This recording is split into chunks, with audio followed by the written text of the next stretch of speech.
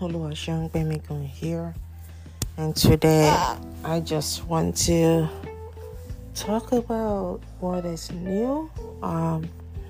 We are remembering one of our sisters in the Lord. I'll call her my sister, that passed away recently. And as I reflected upon the experience on her life, a question kept coming to my mind. Did she fulfill her purpose? Did she have some dreams and aspirations that she put over? That, okay, I'll do it later. Or did she have places she wanted to go and she was waiting for when she retires, or when she has more money, or when she has more time?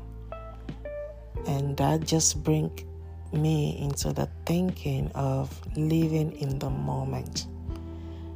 We should all practice to live in the moment.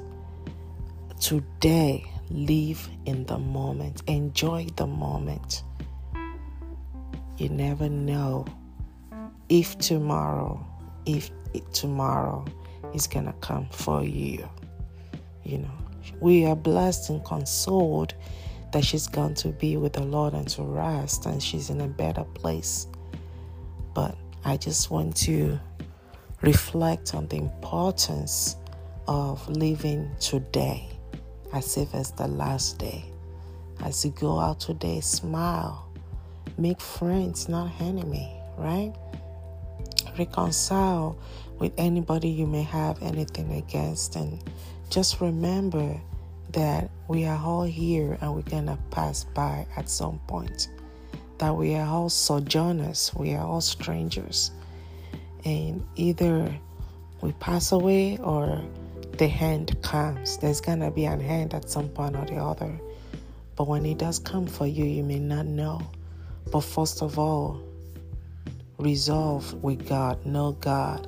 There's no other way to get to heaven, to enjoy life after death, than to give your life to Jesus Christ. I believe He's the only Savior of the world. Then secondly, live in the moment. Don't, like I said in my previous episode when I talked to you, that, some people reserve a lot of things till retirement. And they don't go to vacations, they don't play with their children. It's all about work. And the purpose is that let me work, let me gather money. And so when I reach certain age, then I'll start enjoying it. I believe that we should be enjoying whatever we desire to enjoy at the level that our pocketbook, our money is able to allow us to. And then just scale it when you get to retirement. But whatever you don't start today, first of all, you don't have the habit. You may not be able to do it anyway. Then second of all, you may not even have the time to do what you're supposed to do when the time comes. I believe we should work from a place of excitement. I believe we should all fulfill our purpose and walk in our purpose. The reason why God brought you here, right? Let us find out that and let us live it. And also, let us live our life, enjoy our life every day that God give us breath in our nostril, that God give us strength. Let's do everything we can to live it to the fullest. Laugh, enjoy, have friends, call on your friends, check on them. If you have children, play with them, enjoy the moment with them. Let them know and say, oh, mommy played with us, daddy played with us, daddy taught us, daddy empowered us, mommy gave us what we needed when we needed it. And even though when she couldn't give us all that we needed, she showed us love and care. Let people remember you for one good thing that you have done for them or to them. That's just my takeaway from the experience we had about a sister in the Lord that passed away. And I just wanted to share that with you and to remind you and I and every one of us that are left to live a good life. Live a life of legacy. Live a life that you will be proud of and people will be proud of after you left. Live a life that when you are missing, there's like a hole, right? People can tell that, oh, so person is not here, because if so person is here, he or she would have done A, B, and C, right? So live in your purpose and do your own unique thing in the time and space that God has placed you, so much so that when you are not there, people know, they feel your absence. Don't just live as if you're passing by, right? Let people know that, oh, you can count on this person for this, right? This person would have called me for this. So whatever it is for you, if you're an encourager, encourage.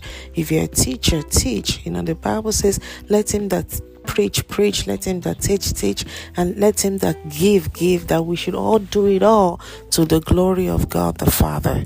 So whatever God has empowered you, enabled you, and proposed you to do in that space where you are during this time and season, I want to encourage you to begin to do it. Begin to do it. Don't just do things that people has asked you to do. Do what you know God has called you to do, right? Wherever you see a need, do whatever it's in your capacity and in your gifting to fulfill the need. Let the name of the Lord that is giving you the gifting be glorified. If you're listening to me and you know you have a gift and you've been burying it, kind of like hiding it, you're gifted in some certain skill set and you've not developed it, you've not used it, you are not utilizing it. Begin today. You never know how much time you have. The time is now. Stop postponing anything. The time is now. You're going to go for vacation, go now. If you cannot go for 5 days, go for 1 hour. Go for 1 hour, go to the beach, go to parks. There are parks in almost every county in United States of America. There are some that are free, Maybe you can even get free parking. Go there, enjoy the moment, enjoy the nature. Take time off. Do whatever it's within your budget that still fulfill the purpose that you have in mind. And that's what I'm doing this season. I'm very busy. I have children. I have full-time job. I have young children. I have husband. And there's almost no time for vacation. But what I'm going to do this summer is to just go to an inexpensive place, just to have that moment, that desired, and not wait until when I became super rich. I am already super rich, and I'm going to live that way. It's not in the future, it is in me now, right? So I'm going to live that way, and then I'm just going to wait for the manifestation to become bigger. And that's the way I think. That's the way I encourage you to see it as well. That you are not going to be blessed. You are already blessed.